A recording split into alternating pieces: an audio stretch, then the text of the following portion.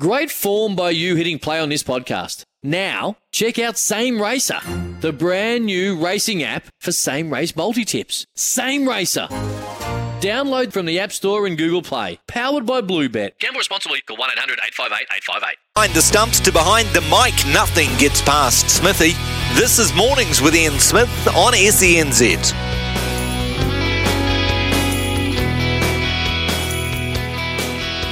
Couple of minutes past 9 on SENZ Mornings with Ian Smith. Ricardo Ball in for you today. Happy Friday. Hope it's going well for you. We've got a whole bunch coming up today. Shortly, Hamish Stewart. He is a rugby writer working for Talk Sport. He's covering the All Blacks Wales game this weekend. He's going to come on. We're going to talk the All Blacks. We're also going to talk that Welsh team as well. Some interesting moves being made there and some new Welsh talent to keep an eye on as well. We'll get the lowdown on who you should be looking out for from the Red Dragon side of things just in a moment. Also, we're going to be taking your calls after 9:30. We'll do some talk back. We'll go through the Kiwis team to play their quarterfinal against Fiji. We'll talk that All Blacks team. We'll talk the Cricket World Cup as well. And anything else you want to cover, we'll do that from 9:30. And, of course, Caller of the Month could win an Oklahoma Joe's Blackjack Charcoal Kettle Grill thanks to Able Living. So get yourself in the draw for that. After 10 o'clock, Scotty Hales. He is the coach of Miramar Rangers in our National League. The Football Ferns are going to play the US women's team here in January.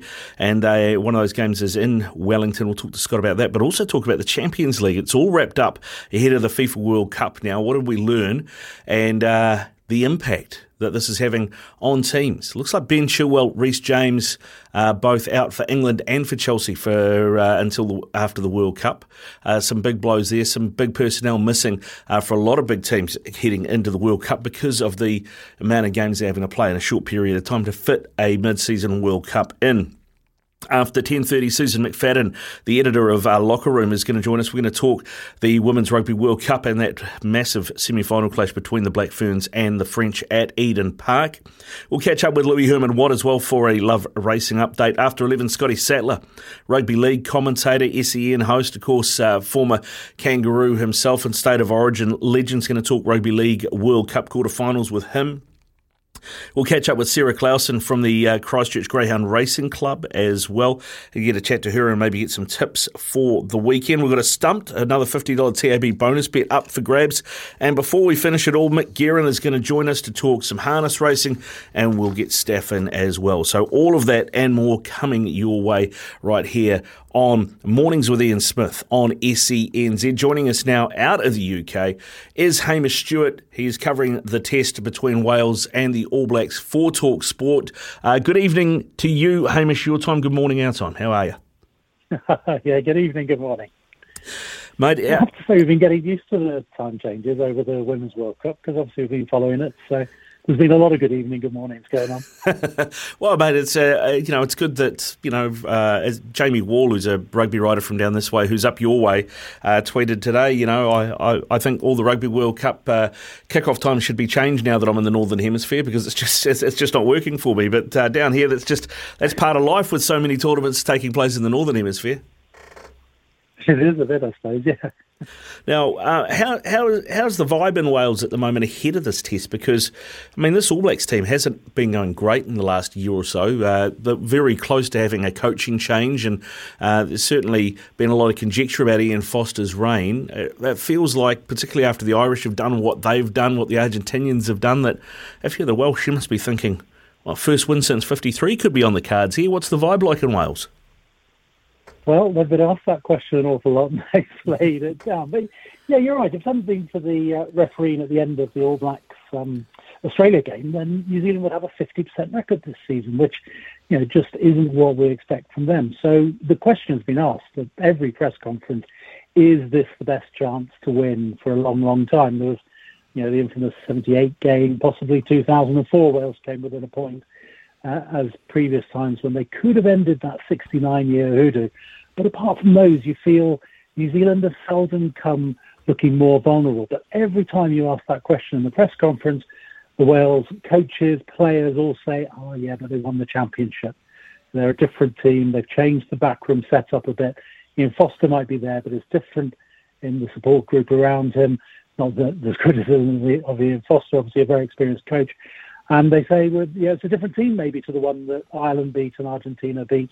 And since then, they've been on a bit of a roll, and a different team as well to the one that struggled to beat Japan at the weekend. So amongst the fans, there's maybe a little bit of a feeling that this could finally be the time. And I suspect behind closed doors there is in the Wales team as well, but they're certainly not saying that in public. No, I suppose it's just, you don't want to put that sort of pressure on yourself. You've had a series of Kiwi coaches with the Welsh team over the last sort of 20 years or so. How is Wayne Pivac measuring up? Are Welsh rugby fans happy with what they're seeing from Pivac? I think it's strange because it swings quite violently from one extreme to another. So he came in, they weren't very successful, the knives have been sharpened. Then they won the Six Nations Championship and they came within a minute or two of winning the Grand Slam, and he's the greatest coach since sliced bread. And then they're struggling a little bit again. They lost to Italy at home in the Six Nations last year, and the knives are again being sharpened. They go in South Africa, everybody's working out what the longest losing streak of games is. And then, of course, they win a test in South Africa for the first ever time and come within a whisker of winning the first and second test and therefore winning the series. So suddenly everybody's on the up again. So there doesn't seem to be an okay season under Wayne Pivac. They're either achieving remarkable things or struggling a little bit, and injuries, and there are all sorts of factors that can go into the lows. So he would certainly point towards the highs. So at the moment, I think on the back of South Africa, people are generally feeling pretty good. As ever, this November series will dictate the mood again, of course, because the World Cup's a year away and already people are asking questions. Will he carry on after the World Cup? Will that be the end? But I don't think there's any questions he'll take Wales through to the World Cup. And so, there's a year to return to those highs, maybe. It's going to be interesting to see if he makes the World Cup. I'm not talking about Wayne Pivac, talking about Alan Wynne-Jones. We're not used to seeing him wearing the 19 jersey. He is 37. He'll be 38 come the World Cup. Any sign of him slowing down? I think he's very much got that target of the World Cup in mind. I can't believe he'd go on past that, but I'd also be very, very surprised if he stopped before that. I think he's going to have to get used to that 19 shirt. I don't think, he's clearly not the force he used to be. And in Adam Beard and Will Rowlands are two big men who are just quite simply playing better than Alan Wynne-Jones at the moment. But he's keeping his nose in front of any other rivals. He's a fairly clear distance ahead of them, and I think he will absolutely be targeting, that World Cup, all the records that come with it, although he denied personal glory being, one of his targets. And in training, he's still the one running around, he's still the one sort of getting from A to B fastest in between, moves and practice, sort of right, form up over them on the far side. He's the one who'll get there first. So he's still showing every single determination. But I think barring injuries, I think he's going to have to get used to that 19 shirt for a while. Some interesting calls that have had to be made by Pivac ahead of this test. No Dan Biggar, of course, he's injured. So I guess it was a choice between Rhys Priestland and Gareth Anscombe. He's opted with Anscombe. I would have thought most of the Welsh fans would have wanted Priestland in. Is there a bit of maybe not quite nepotism, but something close to it, being a couple of Kiwis there in that selection? I don't think it's nepotism, but it maybe is based on a bit of loyalty from the summer more than anything else. Because if you remember that historic win over South Africa, Dan Biggar started the game, but Gareth Anscombe came on, played a crucial part in Wales' comeback towards the end, and of course nailed a touchline conversion to allow them to win by a point. So he's a bit more of a known quantity. Rhys Priestland's been playing over in England, not available for a long time. And he came back, he's been playing at Cardiff, generally playing fullback this season. He's only had one or two games at outside half, one of which was very, very, very impressive. And as you say, I think the Welsh fans, they did a poll in one of the Welsh papers, and he was the one who came out on top. I think largely based on that one game. So I think it's more track record over the summer, because Anscombe hasn't played all that much this season. He's had some niggly injuries going on, but a bit of loyalty maybe for delivering that historic win in South Africa over the summer. Now, there's a new name in this Welsh team, and I've had a bit of a read of some of the Welsh papers, and the walesonline.co.nz had a good article on him as well. Rio Dyer is the new Cardiff Flyer. He has been named on the left wing for this game. Can you tell us a bit about Rio Dyer? What type of winger is he? What can we expect? He's quite an interesting player. He's obviously very young, and he wouldn't have been picked if it weren't for certainly the injury to Josh Adams, almost certainly the injury to Alex Cuthbert as well. But he trained for the Wales squad before they went out to South Africa, so he's come through the age grade. They're obviously aware of him. And then he started this season with the Dragons really, really well. He is very, very, very fast. So the debate in Wales is who's the fastest. There are a few players not in the squad. Louis Rees-Zammit on the other wing, is renowned for his pace. But there's a sneaky feeling that Rio Dyer may be even slightly quicker, especially over 40 yards, than Louis Rees-Zammit. But there are a few of those players who are very, very quick, but also very slight. He's a little bit more solid, and he's good off both feet. He's got a lot of pace to go with his elusiveness. So he's had a very good start to the season. He scored some tries for the Dragons that not many people would have scored, picking some good lines. The question marks will, of course, at his experience levels, be about his defence, and we'll find out a lot more about that. But certainly the All Blacks might find they can go through him. He's not the tallest of men, but he is quite solidly built, and they certainly won't be able to go around him. He's going to have his work cut out, of course. He's going to be basically marking Sevu Reece, isn't he? He's got a decent leap and has got quite a bit of toe, as we like to say over here. So that's going to be an interesting matchup. I noticed that Wayne Pivac was talking about, was asked about George North and whether he was tempted to put him back on the wing. He said no. How is the George North at centre experiment or transition going, do you think? How's that working? Is he looking like an international centre to you? Yeah, I like him at 13. I think that's definitely his position. I was very, very disappointed when he got injured before the Lions tour to South Africa, last summer, because I think he'd have been a real force in that. He had a very good Six Nations in the year that Wales won the Six Nations, and as I say, nearly got the Grand Slam. He looked really good in that position. We know he's big, he's very quick, but he's also got nice hands, and a few of the tries they scored in that Six Nations campaign came through his distribution. But of course, teams can't avoid him and just cover outside, because if you give him any space, he'll go through himself. So he's had a lot of injury since. That's why he maybe hasn't come through that much.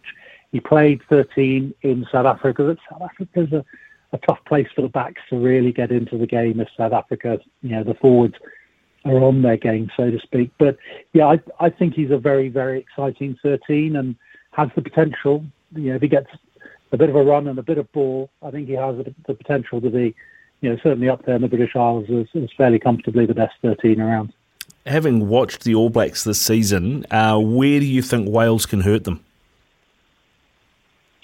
I think they'll try and take them on up front. I know the All Blacks maybe have got a bit more steel there than they did against Ireland, but I think having come through the South Africa experience in the summer, Wales have kept some of the less heralded players up front who performed very solidly, stood up to the South African pack. So they've got a pretty big front five and a fairly strong back row. So all games start up front, don't they? But I don't think Wales are under any illusions that they're going to run rings around the All Blacks back line. The two Barretts, Sevu Reece, as you mentioned, you can go through all the names. So they'll try and attack, and they've got a lot of pace out wide. But I think it's up front that they'll feel they can maybe get a bit of a stranglehold. And the area they're talking about, like any game of rugby, is the breakdown. So they picked two open sides effectively. Justin Tipuric, the captain, moving to 6. Felipe Faletau back at 8. So if they can slow the All Blacks ball down at the breakdown and protect their own ball, the route of any game is easier said than done. But I think that'll be the key areas that they'll focus on and target. From a Welsh point of view, this time last year the All Blacks played Wales, but it was a Wales team that was under strength because of the timing. It was just outside of the international window. How much more confident this year are you than you were last year? Yeah, I'm more confident, definitely. I mean, that was not a very good performance, and there are a whole host of factors. One, they didn't have any of the players based in England, as you say. Also, the likes of Gareth Anscombe have been out, so he started at 10 because Dan Biggar wasn't available. He'd been out for a long time. He was feeling his way back in. First minute of the game, he gives away an interception. So key players in key positions weren't particularly in form this time last year. So the All Blacks scored 50 points, obviously, and ran away very comfortable winners. But I think Wales will definitely feel they're in a different place. But against that, it doesn't help when it's outside the international window, but it almost doesn't matter. Wales always play quite badly in the first game of the November series, and they generally come through and they win the last one, no matter who it seems to be against, Australia or South Africa, obviously not New Zealand. So there is that. If they were playing New Zealand second or third, they'd be a lot more comfortable, just because they do tend to get better as the international series goes on, just because the regions are playing so badly. They're all knocking around in the middle or bottom half of the table. They're not coming into the camp with any great form or confidence, and they seem to have to pick that up as they go. So whether it's inside or outside the international window, Wales do start slowly, and they've got to try and find a solution to that if they're going to challenge the All Blacks. The Welsh programme for this Northern Tour is, as we call it here, the November series. For you, what do you think's a pass mark for Wayne Pivac? Sort of come December. I think they'd forgive him for losing this one. He can hardly have a go at a Wales coach for losing to New Zealand. There've been an awful lot of fails over the years, if that was the bar on which they had to get over. There'll be expectations of beating Argentina, Georgia and Australia in the last 3 games. So if they drop any one of those, I think there'll be a bit of disappointment, certainly. Yeah, good stuff, Hamish. Thanks very much for coming on and having a chat, mate, and I hope you enjoy that test match and keep up the good work covering that for Talk Sport. Thank you very much. Yeah, we'll look forward to it. Yeah, cheers. Hamish Stewart there out of Wales, talking that Wales-New Zealand clash, I should say, with the Irish A playing All Blacks 15 as well this weekend. TAB has New Zealand at $1.30 to beat Wales, are paying $3.60. The draw at $21. And if you look at the market for the points margins, then the favourite is still New Zealand to win by 13 plus at $1.90. New Zealand 1 to 12, $2.80. Wales 1 to 12, $5. Wales 13 plus is 12s. The draw is paying 21s. And for the All Blacks 15, or as I think it was Dave from Matamata dubbed them yesterday, the Alpha Possums, because he doesn't like calling them the All Black 15. The Alpha Possums are $1.67 favourites to beat the Irish Wolfhounds, who are paying $2.20, and the draw in that game is also paying $21. And the margins, well, favourite option is the All Blacks 15, 1 to 12 at $2.90. Then Ireland A 1 to 12 at $3.30. The All Blacks 15, 13 plus at $3.50. The Irish 13, the Irish A's 13 plus $4.60. And if you've missed out on seeing that All Black team, this is what it looks like. Ethan de Groot, Cody Taylor and Tyrell Lomax is the starting front row. Then Sam Whitelock and Scott Barrett are the locks. Shannon Frizzell, Dalton Papali'i, Ardie Savea are the loosies. Aaron Smith, Richie Mo'unga are the halves. The centre pairing is Geordie Barrett and Rieko Ioane. Caleb Clark and Sevu Reece on the wings, and Bowden Barrett at 15. Samisoni Tokiahau, Ofa Tuangafasi and Fletcher Newell are the front row reserves. Tupu Vai'i, the reserve lock, Akira Ioane, the reserve Lucy, and then Brad Weber, David Havili and Anton Leonard-Brown are the rest of your back reserves. It is 20 past 9. Let us know what you think, things that Hamish brought up there about Wayne Pivac, about this Welsh team. What are your expectations for the test between the All Blacks and Wales this weekend? Let us know. 8833, 8833. That is the Temper Bedpost text machine here on Mornings with Ian Smith on SENZ. This is Mornings with Ian Smith on SENZ.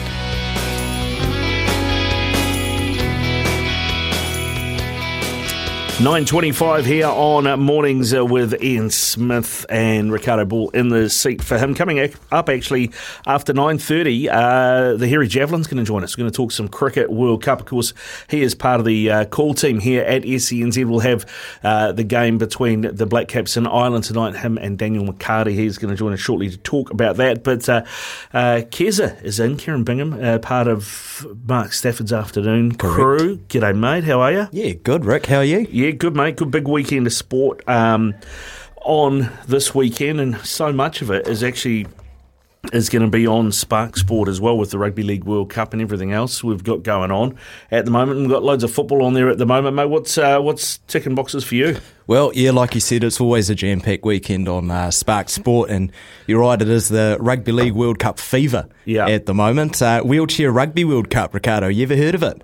I have heard of it, yeah, because that was the thing that, I'll tell you what, the organisers of this Rugby League World Cup have done a really good job of going, hey, this isn't just the Men's Rugby League World Cup, we've got the Women's Rugby League World Cup as well, which kicked off slightly later, we've got the Wheelchair Rugby League World Cup, so it's 3 World Cups in one. Yeah, definitely. So that's all on Spark Sport, and I'd tell you to check it out, because I was up watching it yesterday, and I think I've fallen in love with a new different game. It's very ruthless, the old Wheelchair Rugby. So if you want to check that out tonight, Spain versus Ireland. I think that's a little interesting one. That is on tonight at 5:40. Okay. So make sure you go on Spark Sport and check that one out. Rick? Yeah? I thought I just wanted to touch off Real Sociedad took on your Man United this morning in the Europa League on Spark Sport. It's a bit weird for me being a Liverpool fan. I'm used to only watching the Champions League. But you did quite well, didn't you? Season, mate. Whatever. But and United got to win 1-0 away at Sociedad. Unfortunately for United, though, needed to win by 2 goals. So did that mean you finished second? Right. And what that means, this season they've changed the way it works. So in the Europa League, if you finish second in your group, you have to go through another round of qualifying. So all the teams in the Champions League, that you won't be in next season, but the teams that finish third in their group, they get to go into the Europa League. What they've done is they've done the draw, so now that the teams that finish third in the Champions League groups play the teams that finish second in the Europa League groups to get through to the last 16. So now you're going to get knocked out in a special playoff round. Is that what you're telling me? It's potential. I think the worst thing is that it's just another 2 games that you don't need in an already packed calendar, with the World Cup and everything. That's it. But these are the teams that are dropping down from the Champions League. So United could draw Ajax, which is Erik ten Hag's old club, of course, Barcelona, Juventus, Bayer Leverkusen, FC Salzburg, Sevilla, Shakhtar Donetsk or Sporting Lisbon. So, I was right. You are telling me that you are going to go out in a playoff round. Rick, it'll be interesting right now. There's another Europa League game, so if you're around your Spark Sport right now, turn it on. Matchday 6, Arsenal against Zurich. I've actually secretly and very quietly backed Zurich in this one, but we'll move on because I am probably wrong. Yeah, well, don't worry, there's always a comeback. Starting odd, it is 9 o'clock now, so you can turn on to the WTA finals. You can watch Coco Gauff and Iga Swiatek as well in the action today. Sure, they're not coming up against each other, but they are what is on today. MotoGP, it's in Valencia at the moment, so you can follow that right throughout the weekend. It is going all the way into Monday. 1:27 is when it's meant to finish, apparently, which is very specific, I found. Did a bit of digging. And that is when the race kicks off. 1:15, 1:27. So I found that really interesting. But like you said, Rick, and I saw as well, you've got a very, very good journalist, Suzanne McFadden, coming up to talk to you about the Rugby World Cup. Yes. The semi-finals are on this weekend on Spark Sport. Semi-final number 1, Canada versus England. That'll kick off at 5:30 on Saturday. And then, of course, the big dance, New Zealand, the Black Ferns against France. Do you have any predictions for me, Rick? I think England will probably beat Canada quite comfortably. New Zealand, France, that's going to be really interesting for me. I thought the French might struggle against the Italians. The Italians have been their bogey team. They beat them in the lead up to the World Cup.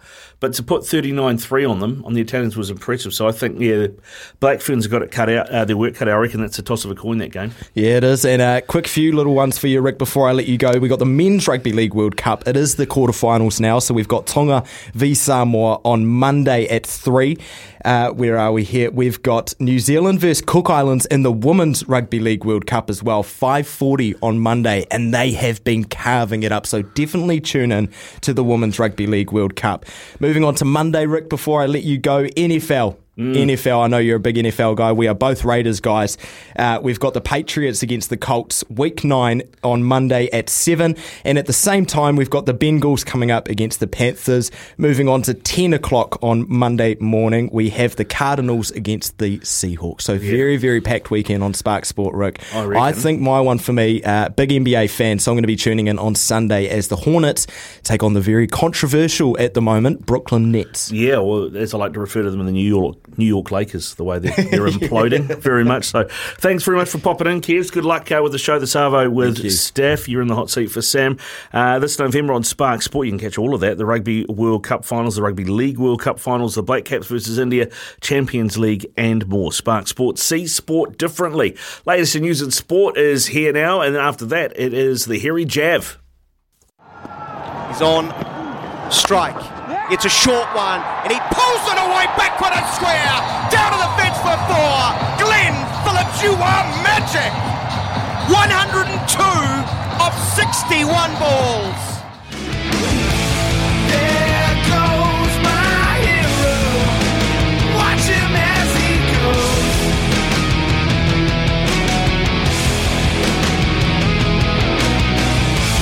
There goes my hero.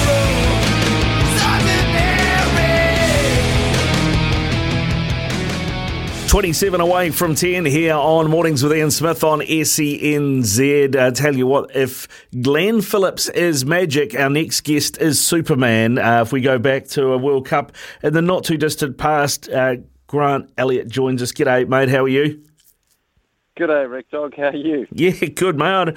I think McCarty's commentary on that of Glenn Phillips' catch is right up there with Smithy's of your 6 against South Africa, isn't it? Yeah, McCarty's pretty electric, and I'm lucky to have him in the commentary box when we commentate these games. He's pretty good, pretty passionate about the game. You know that. Yeah, mate, he is. Well, you both do a great job, mate. You're a dynamic duo. I'm not going to say who's Batman or who's Robin, but I think you do a great job together, and I'm looking forward to hearing your call of the game against the Irish tonight. I mean, from a New Zealand point of view, it feels like this is a bit of a lay down. Or what are you expecting? Yeah, I mean, I think that, if we were to say at the start of the competition, you'd say, New Zealand are playing Ireland, it should just be a formality. However, Ireland obviously turned England over early on in the competition. So that complicates things. You start wondering, wow, what do Ireland actually have in their back pocket? Do these guys have something special that they could actually produce on a night like tonight? I would say, the history would suggest no. New Zealand are playing some great cricket. Someone like Finn Allen who's come off, Devon Conway's come off, and now Glenn Phillips.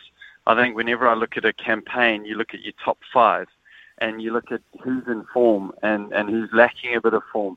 But I think all in all, obviously question mark around the skipper. We just want to see him score runs. He got 40 or 40 in the last game.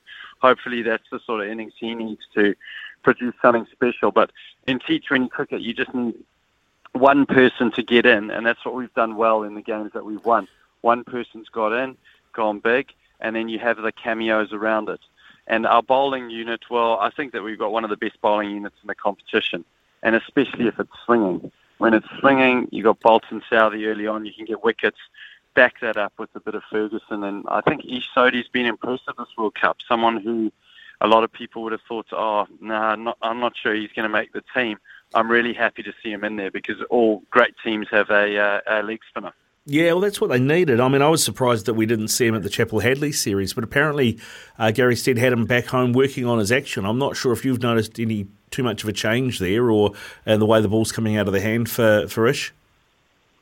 He looks like he's approaching the crease a lot quicker than he used to, so that is one thing. And if I have seen, a result of all the things he's worked on, he hasn't pitched many shorts. And that's always been his sort of downfall, is that he can bowl 5 good balls and then just the one bad one and over. But he's been really consistent. He's come on at times where, sometimes we've been under the pump and he generally produces a wicket. I think his accuracy has been a lot better than it's been in the past. And as I said, he's a wicket taker. So you throw Ferguson and him through the middle, and obviously Satner is the glue. He sort of just, does what he does every innings. He doesn't get many wickets, but he's quite miserly, so you might get wickets from the other end. And that's where you like Sodhi and Ferguson come, because if you can get wickets through the middle, you can really stem the flow of runs. Yeah, you can. I mean, that's and that is what some of the great sides do so well. You mentioned the captain, Kane Williamson. Yeah, I mean, he has, since that elbow injury, and you might be better qualified to talk us through this, Grant, I have heard people say that the way that Kane Williamson has batted in the past is that high front elbow, which allows him to play the ball under his eyes a lot more and gives him a little bit more time to play. But with this elbow injury, he's had to change the way he bats, and maybe that's having an effect on his batting. I mean, for me, you look at his stats in the last year or so, it kind of feels like maybe T20 has evolved beyond what he's able to do as a batsman. What are your thoughts on that? No, I mean, you go back to 2000, I think it was 2019, where he was the golden bat in the IPL. He had a great strike rate, great average. We know what he's capable of. I don't know about his injury. I think, coming back from any injury is tough. But I just think, similar to someone like Virat Kohli, maybe he's just, just a little bit out of sorts. Like we saw the other night, he came in and he wasn't really crisply timing it. Normally everything's in the middle of the bat. It's just on the inside half of the bat or outside half of the bat. And it's just a matter of centimetres, Suddenly, as a player, you have an innings like he had the other night, 40 or 40. But we saw, he had that brilliant 50 that he scored against Pakistan before he went to the World Cup. So we know what he's capable of. I think the only thing I'd question in the New Zealand batting lineup is I just think that you need a hitter and a touch player batting together. So if Finn Allen goes out, I would send in Glenn Phillips. If Devon Conway goes out, then I'd send in Kane Williamson. I wouldn't have Conway and Williamson batting together. And the reason being is because I do think that you want to strike at 140 plus from the one side and then let that touch player take their time and get into their groove so that when they're on 40 or 30, then they're ready to launch. Because you can get to 30 or 30 balls, and in the next 10 balls, you can score 20. Suddenly you're 50 or 40, and you're away. So I think that, Williamson and Conway are the insurance policies in class within the team in terms of just proper batting, good cricket shots, low risk, and then you've got the power around them, and we've got a lot of power. Yeah, we do. We have a whole heap of power, mate. Well, I mean, we get past Ireland. We're in the semi-finals. One of Australia or England are going to join us. How do you think that's going to play out, mate? Yeah, I'm just hoping. I was thinking today, I was like, what are the chances of us not making it? I was like, well, if Ireland and New Zealand get rained out and then Australia and England win, well, we're out, aren't we? Yeah.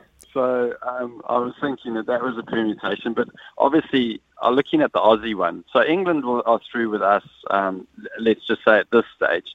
But Australia playing Afghanistan. Now, you would think that they'd look to bat second, so they know exactly what they need to get. And Afghanistan, in the last game, we saw Rashid Khan, who is obviously world class, their best bowler. He hobbled off with an ankle injury. So I'm not too sure if he's going to be playing, which actually brings Australia back into the game.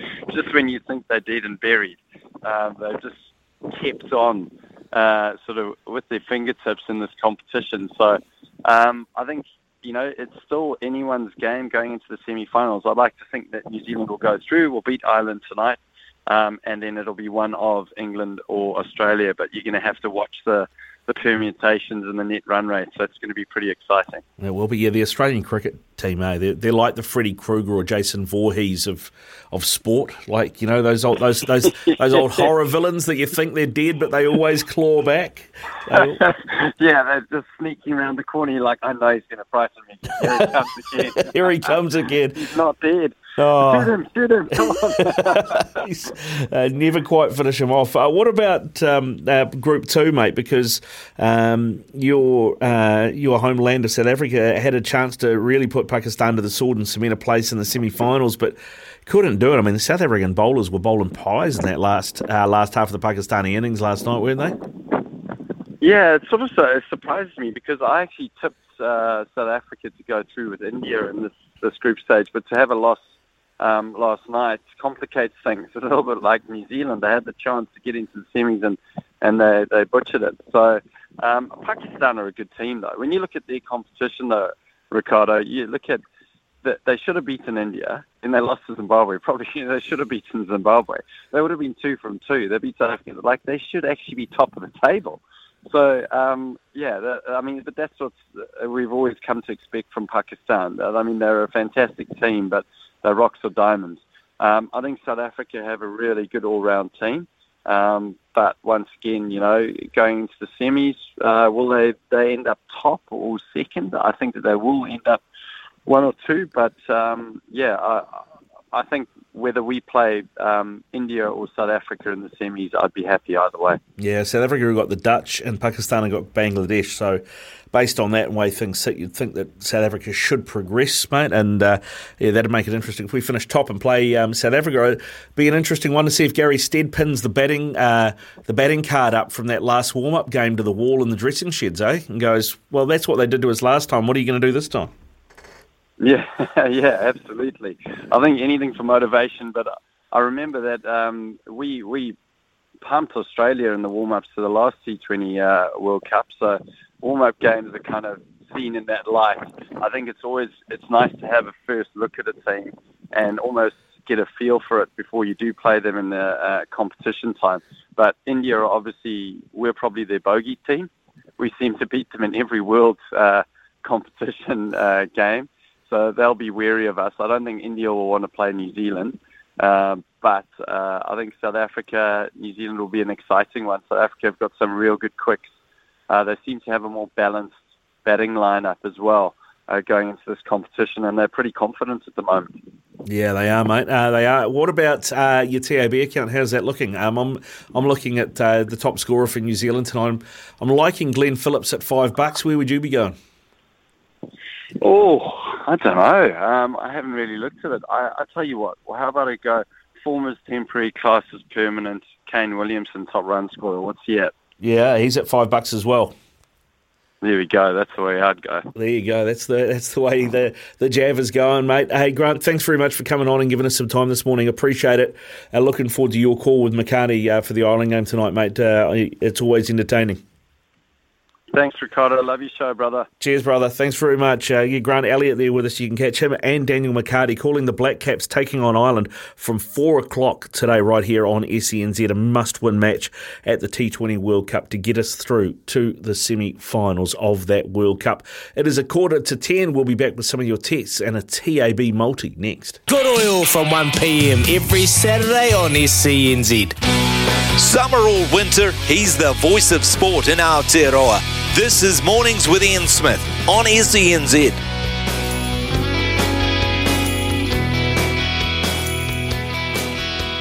You got to know when to hold 'em, know when to fold 'em, Smithy's Multi. know when to walk away, and know when to run. Bet live on your favourite sports. Download the TAB app today.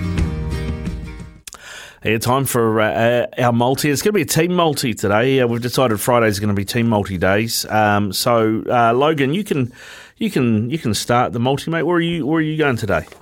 I'm kind of pinching the nerve of our boss Ruben with this one. When I told him what it was, he told me to get out of his office. That's how sour he is about it. I'm going to the NHL. Surprise, surprise.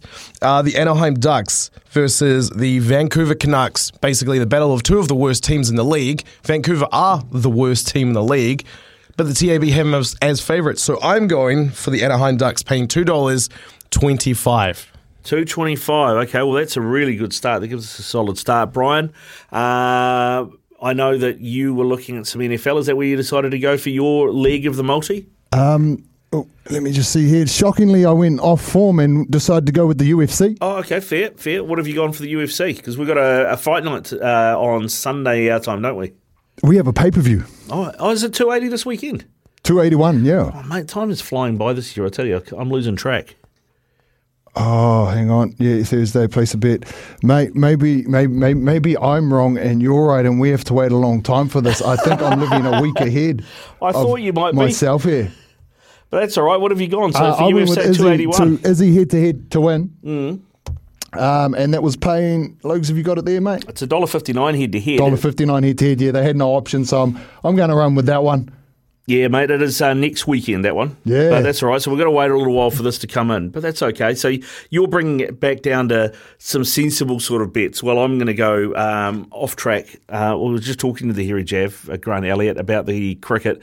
New Zealand, the Black Caps play Ireland tonight. Of course, coverage here from 4 o'clock with Daniel McCarty and Grant Elliott. And I know he went Kane Williamson. Kane doesn't seem to be in great form at the moment, and he is very much being steady the ship, Kane. So yeah, that was a huge call there by Grant. Yeah, so I'm going to go Glenn Phillips. I'm going to go the Rocket Man, Glenn Phillips, because he is absolute pocket rocket, and I'm going to take him to be our top run scorer at $5. Nice, and of course, you combine that, all the odds there, pay out a hefty $17.88. Boom, get amongst. That's guaranteed to come in. As you say, what would it do for the weekend, Ricardo? It will fill your beer fridge, and more probably, actually, if that one came in. You'd probably fill your beer fridge twice, which is never a bad thing. Now, we've got a few texts have come in, actually. This one from Jared. He texted through while Grant Elliott was on. He said, we cannot waste 7 overs of an innings with a strike rate of 100. Kane really has to improve in that area. Keen for your thoughts on that. Ken has sent one through on the rugby. He said, expecting the All Blacks to win by 10 or more. Not sure why both Havili and Anton are on the bench and would have started Bowden at 10. Don't have much faith in Mo'unga. Interesting from Ken. I think because Bowden is on the field and so is Mo'unga, those are your 2 10s. And then Havili can play fullback. He can cover 12 and 10, and then Anton can play 12 or 13. That's probably the thinking there, but it is unusual. I see what you're saying there, Ken. And Chris has put this one out there, a bit of a challenge. He said, Ricardo, I've just texted boot to 469. That is my $3. I will make a huge difference, and I put out the challenge to every one of your listeners to do the same. So thanks very much for your text, Chris. Yeah, of course, it is Gumboot Friday. Text 469 to donate $3 to help with I Am Hope and the Mental Health Foundation. It is 6 minutes away from 10 here on Mornings with Ian Smith. He's the voice of sport in Aotearoa. This is Mornings with Ian Smith on SENZ.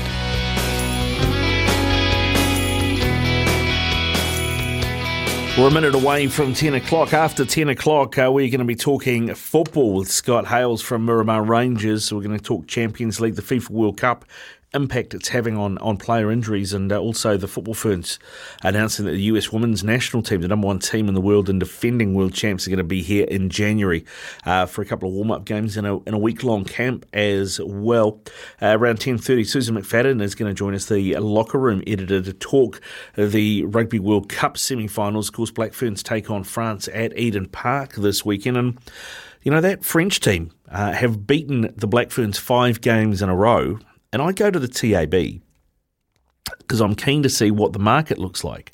Because I thought, well, this is going to be a pretty even market. Black Ferns are paying $1.33. The French women are paying $3 head to head. I think the value is all on France there.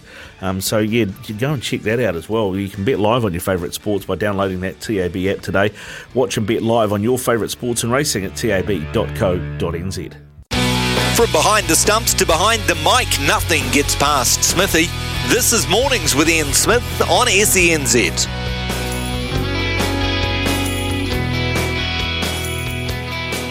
Just gone 10:03 here on SENZ. Ricardo Ball in for Smithy while he's at the T20 World Cup. A reminder that we've got live coverage of the Black Caps final pool game against Ireland today at 4 o'clock. Daniel McCarty and Grant Elliott on the coverage right here on SENZ. Coming up on the show this hour, we're going to catch up with Susan McFadden from Locker Room to talk the Women's Rugby World Cup. We'll catch a Love Racing update with Louis Herman Watt. We'll have a tennis update as well. Big news for Michael Venus earlier today. Right now, though, time to talk football, and joining us out of the capital is Miramar Rangers head coach Scott Hales. How you doing, Scott?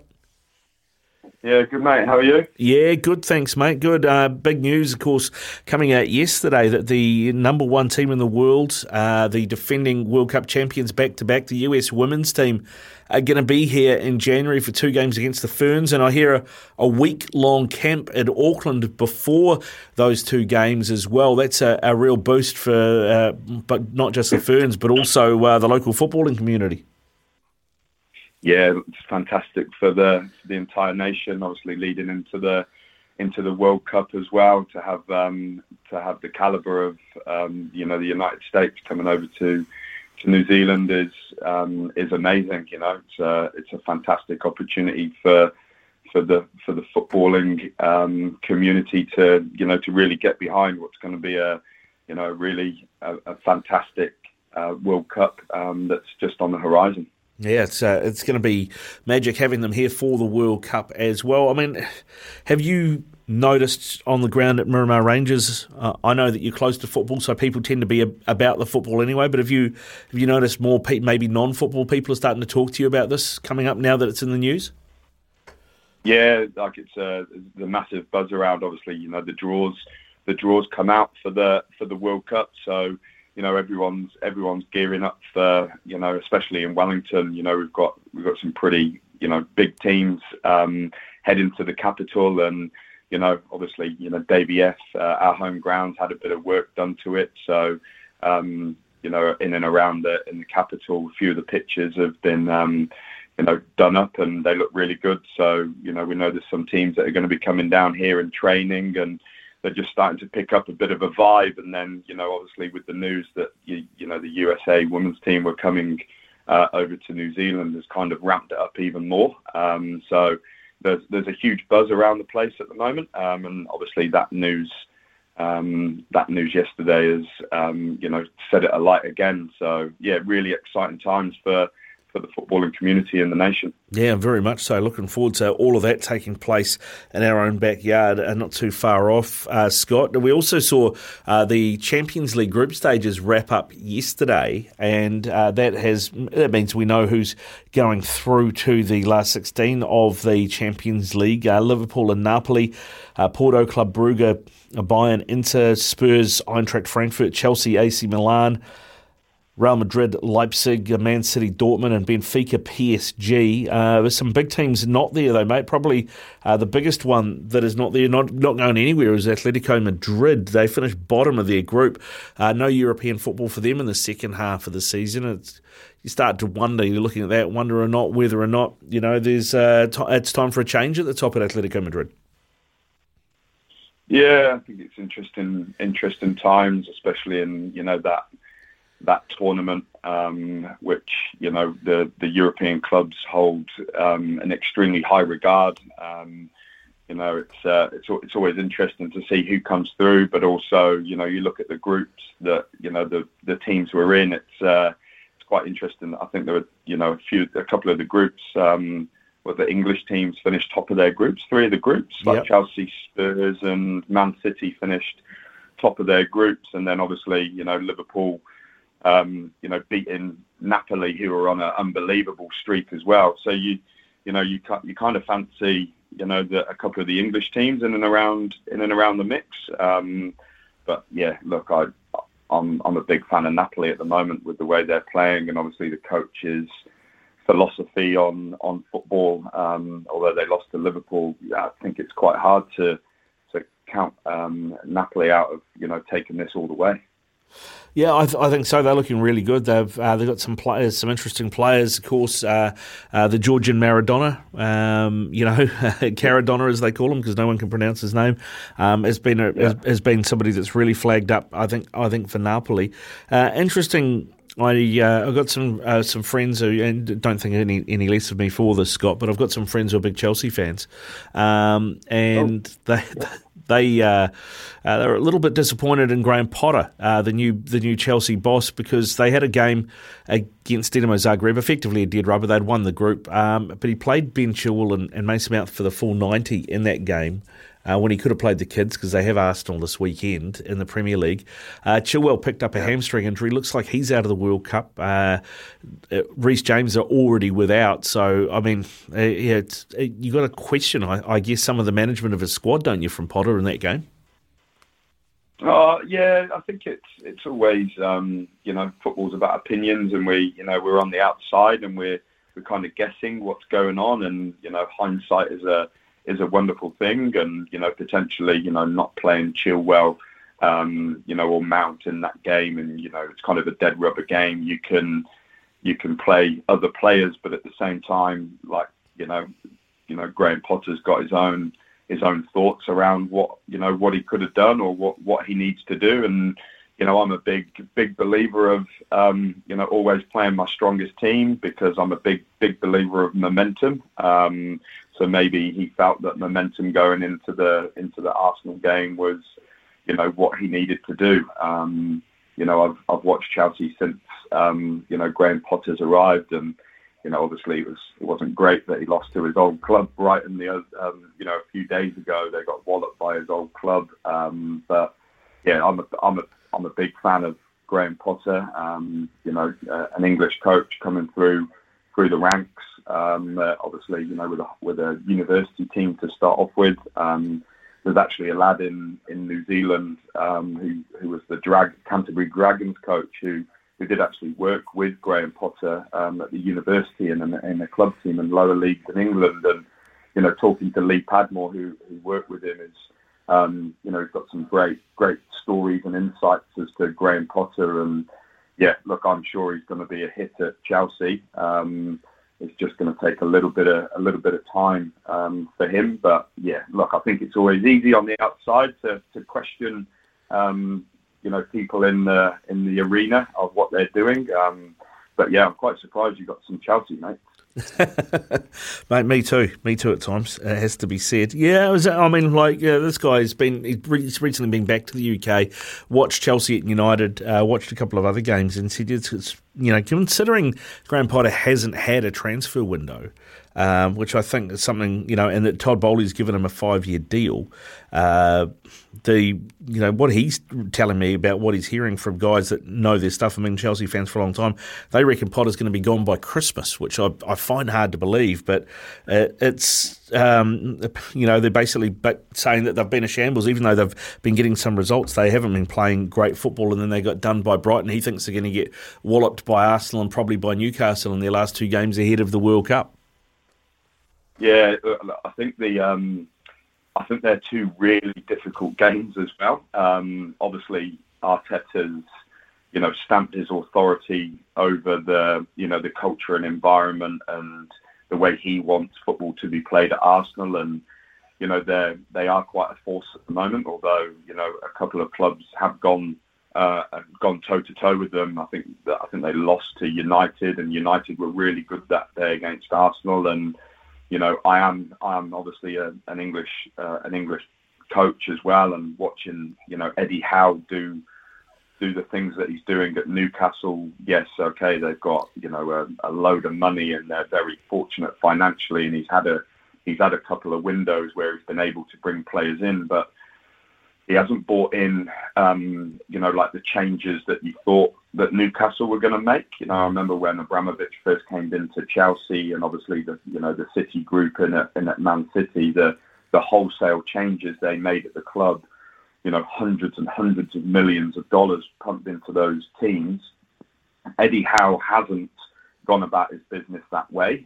He's brought in players that obviously he needed to do for last season to get him over the line. Obviously, with Chris Wood coming in, there was a little bit of, heat around that one because, obviously Chris Wood was at Burnley and they were fighting relegation, and he's, taken a good striker away, and that worked for Eddie Howe at Newcastle. And now, especially at home, like Newcastle are, a really, really good team.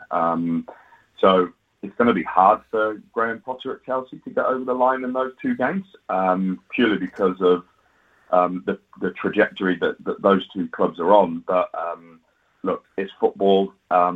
Chelsea, have a history of hiring and sacking very quickly at the club. So yeah, it's going to be an interesting time for Graham. But as a coach myself, you just want the ability to have some time with the group. But unfortunately, business is business, and as a football coach, you don't have time in England. You either win or you lose, and if you lose, you're gone. Yeah, that feels very much how it is. On that then, what about Jurgen Klopp at Liverpool? Obviously, he has got a lot of credit in the bank at Anfield because of what he's done. But historically, he does have the 7-year itch. It happened at Mainz where they fell off a cliff in the 7th season. Happened at Dortmund as well. This is the 7th season at Liverpool, and in the Premier League particularly, not so much Champions League, but Premier League particularly, they are looking pretty vulnerable, aren't they?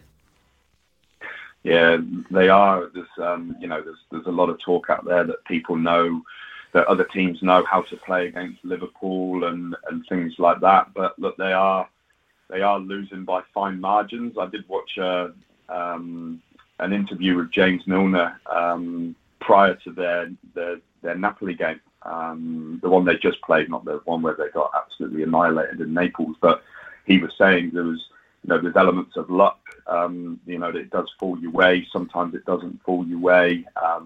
When you've got momentum and luck's on your side, you steamroll teams and you go over the top of them. But when it's not going your way, then things do go against you more often than not. And I've watched Liverpool because look, I like the way Klopp explained his philosophy and his style, and it was heavy metal. And you watch Liverpool and you see that in the way that they press and they chase and they run everywhere. And you're watching them, and I've watched them a lot, and they are dominating a lot of games with the ball. They just look really, really vulnerable on the counter, and that's their issue at the moment. But at the same time, have they replaced Mane?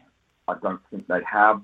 Firmino didn't really feature last year too much. Now he seems to be, the focal point of what they do. Does Salah need a Mane to compete with goals? So he knows he needs to score over 20, and he needs to score most games to, have that competition within the team that him and Mane kind of had. I'm not sure that they've replaced the top line with what they lost, and I think that's hurting them. And let's be honest, it is a aged team as well. You do have Henderson in there, you do have Milner in there, in the midfield especially. Thiago, when he's fit, he pulls the strings. But they are kind of coming to the end of probably the cycle with the club. Whether that's the players or the coach is probably the owner's decision. But you do sense something needs to change at Liverpool, and that's just my opinion, obviously. I'd be keen to get your thoughts on Trent Alexander-Arnold as well. I mean, he's a player who's been so important to them. In fact, he and Robertson have been like dual playmakers, which the fullback position's become a playmaker position. But teams have really found him out, and his defensive liability has really come to the fore this season. We have seen it played out before, but not to the extent we've seen this season. I mean, if you're Jurgen Klopp or in Jurgen Klopp's shoes, I mean, what's the answer there? I often look at who they've got, because I think they have a real lack of depth in midfield, and think they might actually be better going to a 3-4-3 and having someone like a Gomez playing as a right-sided centre-back who can cover in behind Arnold, and it gives them a bit more freedom to get forward. Yeah, they've obviously tweaked the way they play and their system slightly. Heading into the Naples game, the Napoli game, obviously, Klopp did say in the interview with someone, are you going to stick? You've gone back to your traditional 4-3-3. They do play. Obviously, when you watch them, they do play slightly squiffed, slightly lopsided. It's interesting when reporters do talk to Klopp around Trent Alexander-Arnold, and obviously as a coach, you always stand up for your player and you back your player in front of the press, because that's something that you must always do, because it's the right thing by the player. But it would be interesting to hear Klopp's or get an understanding of what he wants Trent Alexander to do, especially on that side, because Robertson and Tsimikas do bomb up and down on the left, but you always find that when opposition teams break on Liverpool's right-hand side, then Trent Alexander-Arnold is actually usually one of the first lines of pressure as a right fullback. And I don't know whether he's been asked to do that or that's what Klopp wants. And, you do see a lot of the time with Salah on the ball, they do get Trent Alexander in and around, whether he's inverted or they bring Henderson over, and they do play with three over on that side with a midfielder. When it's on the left, they don't usually do that. They usually bring one of the forwards in with Robertson to play quickly on the side. So I don't know. It's a style of play that Klopp's obviously keen on, and he sees Trent Alexander as being more of a player that plays higher up the pitch, and maybe he's happy with the fact that he is all about entertainment, Klopp. So he would love. You can see him when the games are there's the high tempo and, Liverpool win 3-2. I think he much prefers a 3-2 game to a 1-0 game purely because he loves entertainment. So I don't know whether that's something that he's instilled in the group, that Trent is the first line of pressure when there's a counter attack on. Like I don't know, but for me, your first role as a defender is to defend. And Trent has been exposed, badly this year on the mentality side of defending, or needs to understand where he needs to be at certain times. But I'm not Klopp, and I don't know what he's asked Trent to do. And it could be something that we go, oh, okay, that makes sense. After Could be a hindsight thing. Yeah, we'll definitely have to see how that plays out, mate. The other thing that we're seeing is, of course, they're having to concertina a bunch of games into a shorter period of time because we have this mid-season World Cup for the very first time. And I imagine that it's probably had these knock-on effects because we had a shorter off-season, so players had less time to rest and recover. Then they've had to bang in extra games before the World Cup, and we're seeing a lot more injuries. I mean, Chelsea, for example, have lost Chilwell, Reece James as well, who would probably been England's two starting fullbacks. Both look like they're going to miss the tournament. N'Golo Kante and Paul Pogba for France going to miss the tournament. Son Heung-min from Spurs, he's had to have surgery after that ankle injury, so he's going to be missing for South Korea, which is massive for them. There's a lot of players that aren't going to be at this World Cup, and I see now some of the international managers are trying to put pressure on teams in Europe, Premier League and La Liga, etc., to rest players earlier than they need to, but it's not going to happen, is it, with still 2 games in the Premier League and a round of League Cup action still to happen before that break?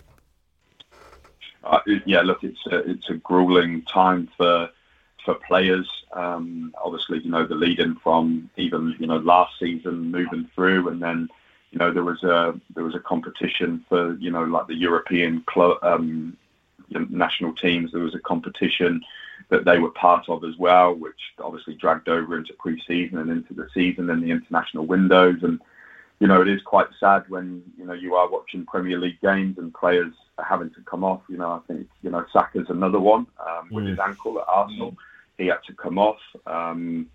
The Man United centre-back, Varane, obviously came off against Chelsea. Yeah, and obviously he was very upset because, they know what's just round the corner. And, it must be really hard for a national team manager to, be observing players that you really don't want to get injured and they're playing, but at the same time, as a club and a club coach, you've got requirements you've got to meet for your club. So to make sure that you can, win the league or avoid relegation or, make Champions League or Europa for next season. So, it's a pretty grueling time for the players, and I think that's, first and foremost, that jumps into my mind straight away. It's like, well, what do we need to do for the player to make sure that they're being looked after? And look, the amount of money now involved and staffing and, facilities and the ability to look after players' well-being, not just physically, but from a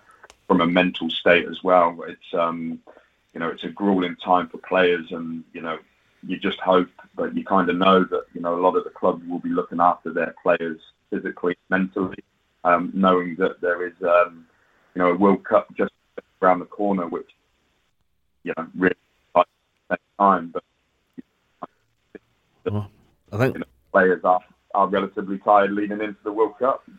I thought you'd gone through the Victoria Tunnel there for a moment, Scott. We sort of lost you, but you're back. It's good stuff, mate. Hey, listen, thanks very much for coming on today, mate, and having a chat. Great to get your thoughts on the Champions League, on the US women coming down here, and, of course, the World Cup as well, mate. Best of luck for the rest of the National League season, eh? Cheers, mate. Thank you. Cheers. 10:24 here on Mornings with Ian Smith on SENZ. In New Zealand and developed superhuman abilities. Finally, I'm starting to get the respect I deserve around here. Long may that continue. Show some respect, Daniel. Steady on, fella, mate. Normal service will resume come Saturday morning. Join me, Daniel McCarty. And me, Grant Elliott, as we talk sport with friends, acquaintances and occasionally experts every Saturday from 10 a.m. on the Saturday session on SENZ. The fast horses are back, baby. The good oil from 1 p.m. every Saturday on SENZ. Summer or winter, he's the voice of sport in Aotearoa. This is Mornings with Ian Smith on SENZ.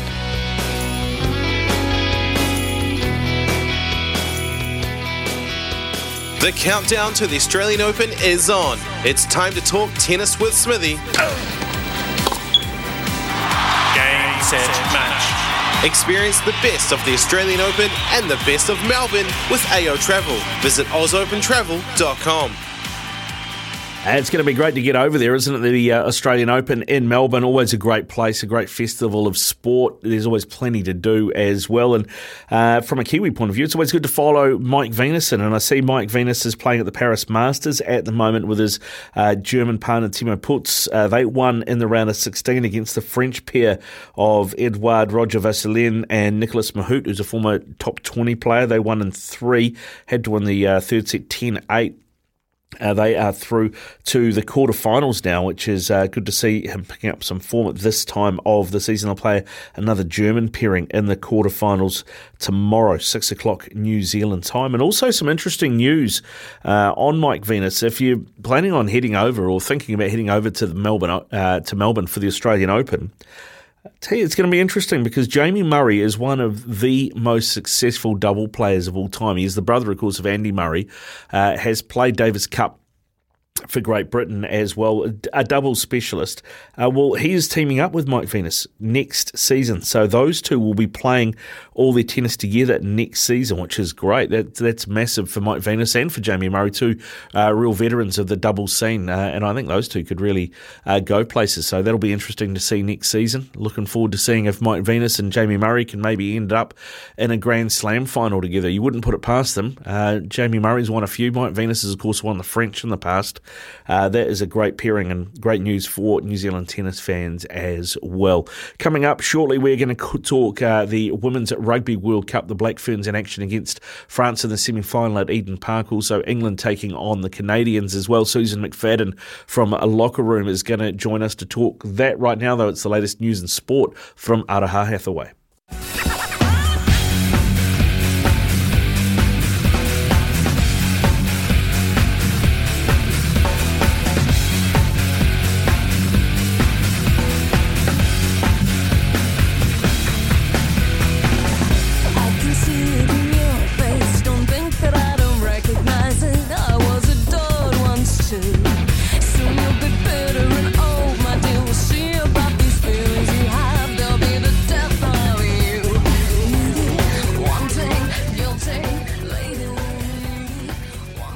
.26 away from 11 here on SENZ. Tadpole, actually, that's on Tadpole.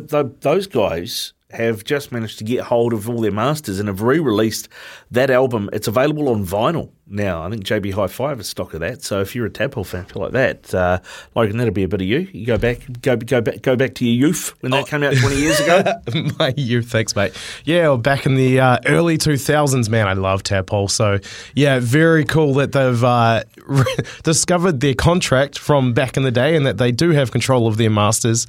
And are re-releasing their music again. So very good to see, especially because the Medusa, their second album, not anywhere to be found on streaming services. So looking forward to that one. Yeah. Hopefully Dino and the crew can turn that around. I used to actually play football with Dino, the drummer from Tadpole, Dino Lawton.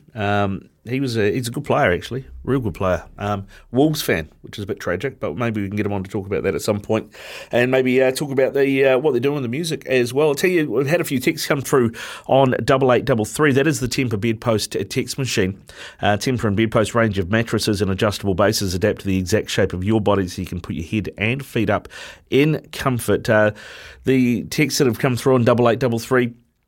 Mark, hi Ricardo, I'm picking Wales to beat the All Blacks. Yeah, there's been a few of those. This one as well from Brian's come through. G'day Ricardo, that All Black forward pack holds no fears for anyone. The world knows how to beat the All Blacks now.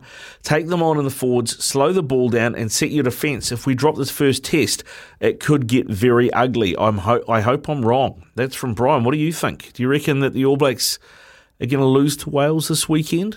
I mean, it's been 69 years since the Welsh have last beaten the All Blacks in a test match.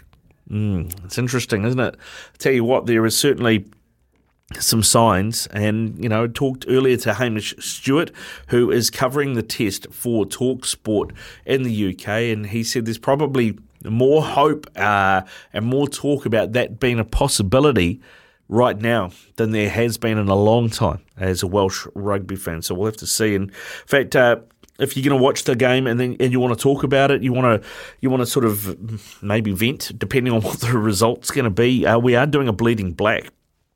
We do these right through the season for every All Blacks test. Normally, of course, these games are at night, our time, but because we're in the Northern Hemisphere, the next Bleeding Black is Sunday morning at 8 o'clock. So 8 o'clock in the morning on Sunday, Kimberly Downs and Steve Devine are going to front Bleeding Black the morning after.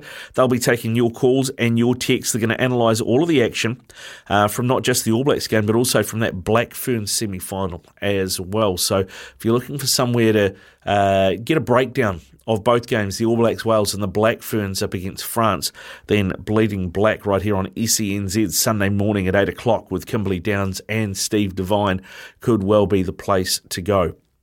I think that's looking like it's going to be an interesting listen, and I'm really looking forward to this test, actually.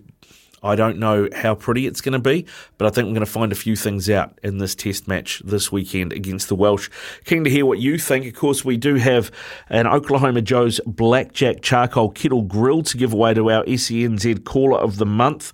If you want to win that, get yourself in the draw to win that, then give us a call, 0800 150 811, 0800 150 811, or you can text us on 8833. What do you think? How do you think the All Blacks are going to go against the Welsh? It's going to be interesting, isn't it? Wayne Pivac's team without Dan Biggar, but we've seen Gareth Anscombe named in the 10 jersey for the Welsh. So that squad that the Welsh have put together, reasonably strong. Gareth Thomas, Ken Owens and Thomas Francis, the front row. Ken Owens, of course, the British and Irish Lions hooker, number one hooker. Will Rowlands and Adam Baird, both big units of the second row. Justin Tuperich, Tommy Reffell and Taulopo Falatau is the number 8. Those are the Lucies. And then in the backs, at halfback, Thomas Williams, Gareth Anscombe, those are the halves. You've got Rio Dyer, the new winger out of Cardiff, and Louis Rees-Zammit on the wings. The midfield pairing is Nick Hopkins and George North, and then they've got Lee Halfpenny playing fullback. So there's some experience there. There's some new youth coming through as well.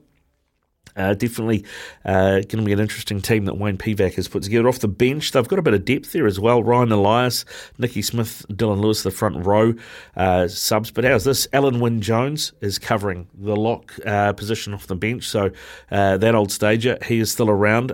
Interesting player I don't know too much about. Assuming he's got African heritage, looking at his surname, but his first name's Christ Shanuza. If you've got Christ on your side, you can't lose, can you? So it's going to be interesting to see how the Welsh go there. And then Kieran Hardy, Reece Priestland and Owen Watkin are the back reserves for the Welsh. How do you think the All Blacks are going to go against the Welsh this weekend? Let us know. 8833, the Temper Bedpost text machine, or 0800 150 811. Summer or winter, he's the voice of sport in Aotearoa. This is Mornings with Ian Smith on SENZ.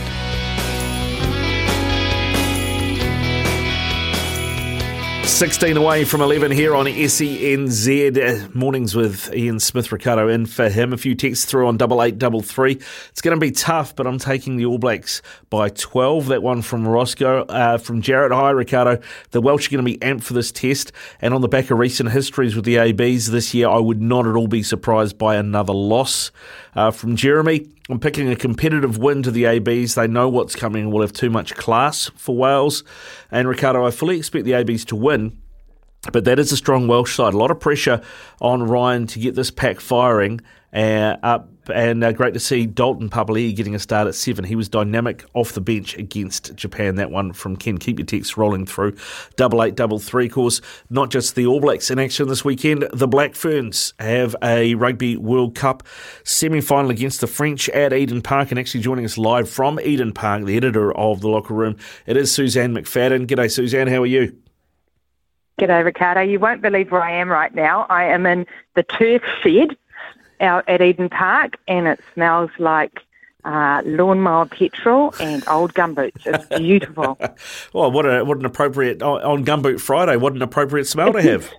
Exactly, yeah. So good. It's a pretty special place to be. Yeah, it is, very much. What are you doing at Eden Park today? I'm doing a behind-the-scenes story for Locker Room for Tomorrow. So I've been right through the whole stadium finding out what goes on the day before a huge rugby event like we're going to see tomorrow. Yeah, I mean, as the editor of Locker Room and somebody that watches sport very closely, particularly women's sport, how have you noticed the visibility of women's sport change since this World Cup has started in New Zealand? Incredibly so. It's just, it's been, the three big events that are coming here, or that have been here with the Cricket World Cup earlier this year, now this Rugby World Cup, and of course the FIFA Women's Football World Cup next July. We all hoped that not just women would be interested in this, but everybody would be interested in these events.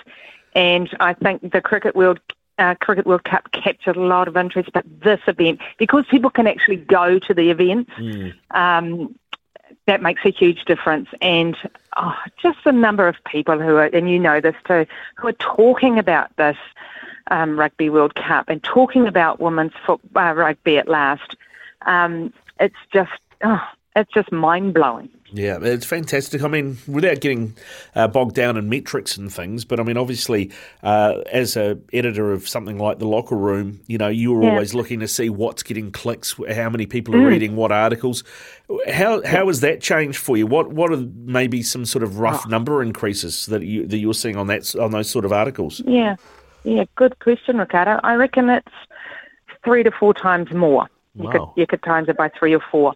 And to be honest with you, we struggled to get audiences to read women's rugby in the last couple of years leading up to this, but then starting from the week before until now, it's just gone ballistic. And people really want to hear about it.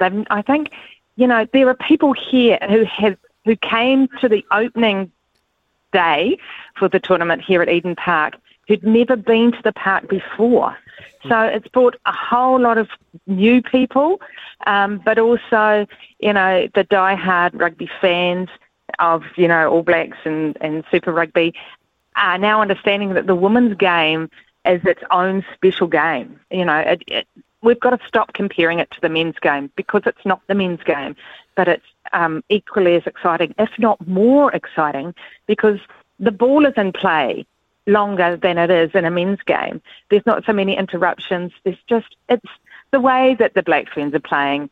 You've got to admit, it's just beautiful rugby, eh? Yeah, it is. I mean, Wayne Smith and the team have done a fantastic job because, you look what the end of season about this time last year when the Black Ferns were up playing England and France up there, they lost all 4 tests and they were outclassed. It was like they were playing a different sport almost compared to what we've seen them play now. I mean, how's that transition looked for you, and what do you think they are doing better now than they were a year ago? Most things. I think, the trouble, of course, and what we've got to remember is they went into that tour without having played any rugby for 2 years, where England and France had continued to play in the Northern Hemisphere. So they were on the back foot from the start, and as soon as they lost 2 to England, their heads were down, and, there was probably no way they were ever going to beat France in the space that they were in. But, what Wayne Smith has done, and by bringing other experienced rugby people into the Black Ferns environment, and he's seen the way that they play, and he's encouraged them to play like that. He's given them free rein, really, to play exciting, fast-flowing, open rugby, which, when you think about it, other teams in this competition really aren't doing. They're very structured. These guys, I loved Kendra Kendall Cox said use the word chaotic or chaos for the way that they play. And, usually we'd think chaotic would be a bad thing. But in this case, it's been a great thing for them. And I think they're hoping that, the French won't know what's hit them when they go out onto the field tomorrow night. It looks like the weather's going to be really, really good.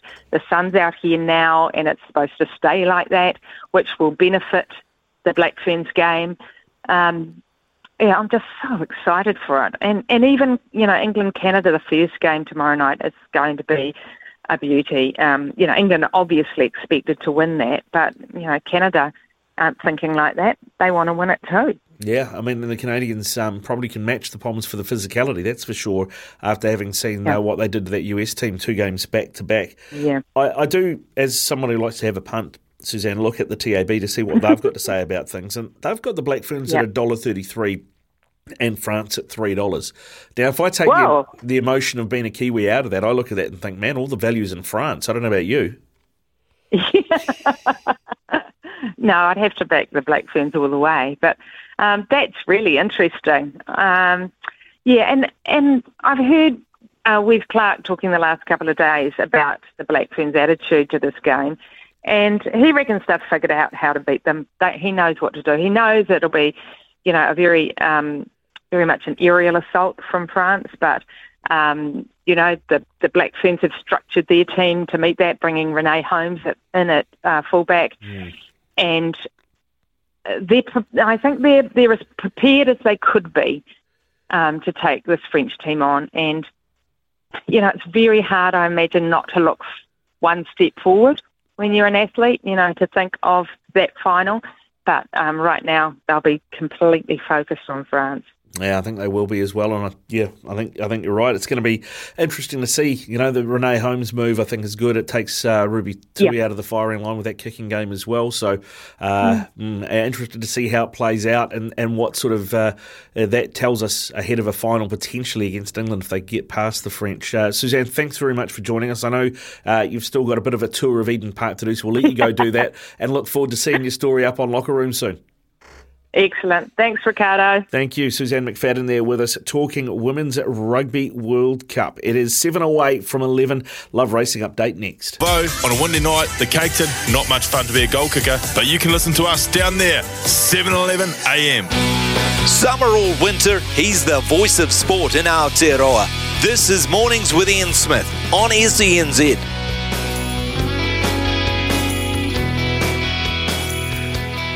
Couple of minutes away from 11 o'clock here on SENZ. Mornings with Ian Smith. Pip Morris joins us from the TAB. G'day, Pip. How you doing? I'm good, Ricardo. How are you this morning? Yeah, good. Thanks, mate. Good. Are you excited for your Blue Panthers at the Rugby League World Cup when they take on Tonga this weekend?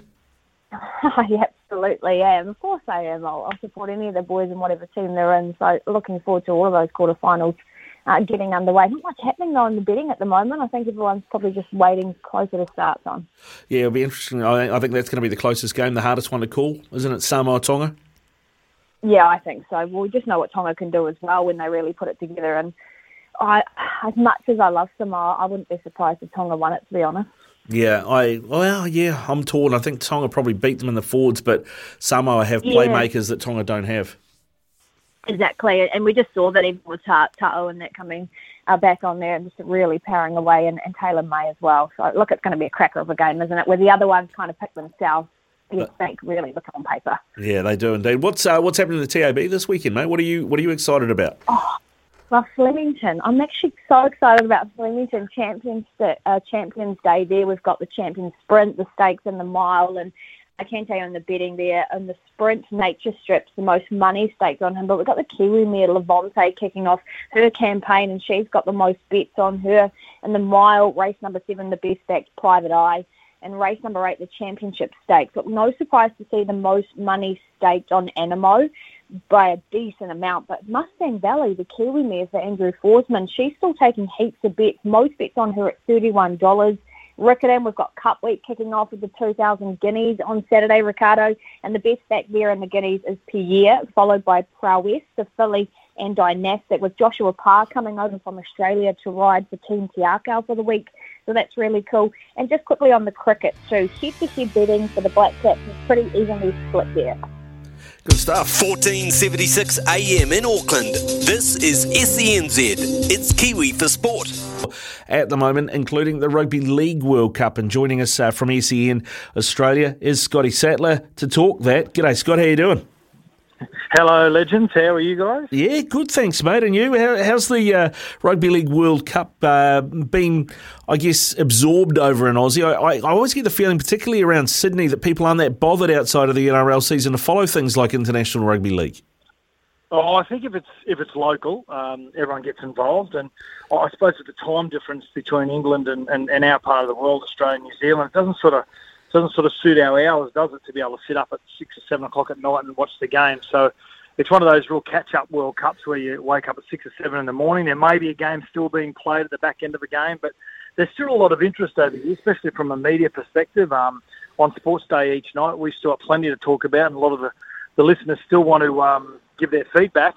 But it's always interesting World Cups. Doesn't matter whether it's rugby union, whether it's cricket, whether it's rugby league, whatever it may be. There'll be one or maybe two upsets. There'll be some blowout scores. There'll be some talent that will emerge. But outside of that, it's playing out the way that we always thought it would be. But this quarterfinal series that starts up this weekend, it's thrown up a couple of pretty interesting matchups. Yeah, it has. I'm looking. We'll talk Tonga Samoa later. I just wanted to bring up though the Kangaroos Lebanon. I mean, your boys should walk this really, but it's interesting to have a look at the bench options, the interchange. Jack Wyden and Daly Cherry Evans there. No real big body on the bench with Patrick Carrigan and Ruben Cotter. So, what did you make of the interchange that Mel named? It seems to be it's more about speed than size. Yeah, I think he just wants to give his starting. Mel wants to give his starting front rows to try and play as long a game time as possible.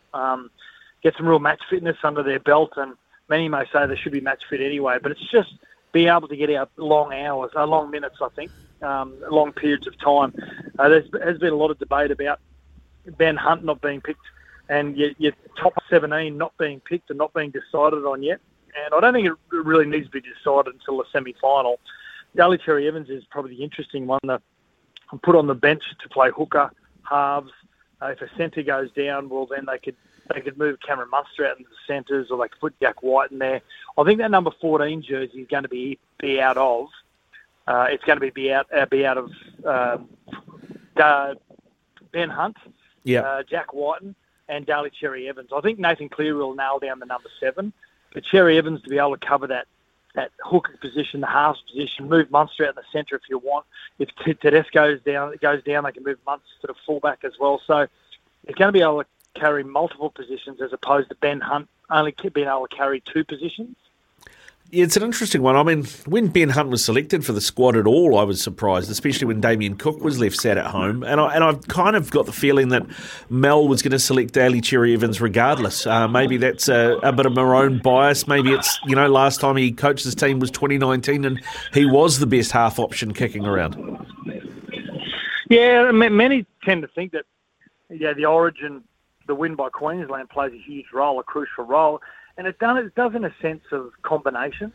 But they've been over there long enough to sort of understand each other's game, and they're sort of living each other's pockets every day, So I don't think it comes down to combinations in Origin now. I think it comes down to pure form and which player played the longest throughout the NRL season. And a lot of those are Penrith players, of course, and South Sydney players and Parramatta players. So they're going to be the ones that are getting battle-hardened and match-worn. So I think Cleary will get the 7, of course. Munster holds down the 6. And then that number 14 position is who has become a really important parcel of the game. Benny Hunt is tried and tested. You know what you're going to get with him, but sometimes they become the sacrificial lamb as well. They look to other parts and they try and overcomplicate that number 14 jersey, whereas he's just your out-and-out number 14. He should probably play the number 14 because they've got enough around to fill those utility roles if they need to. It's interesting too, seeing Isaiah Yeo being named in the second row, Cameron Murray being named at lock. Yeo is a great 13 for the Panthers. They're the premiers. And Cameron Murray, for me, just gives you a little bit more, maybe a little bit pace, a little bit more ability to break the defence on the edge. Are you surprised to see them named that way around, or do you think it's just on paper and what we'll see on the field will be different?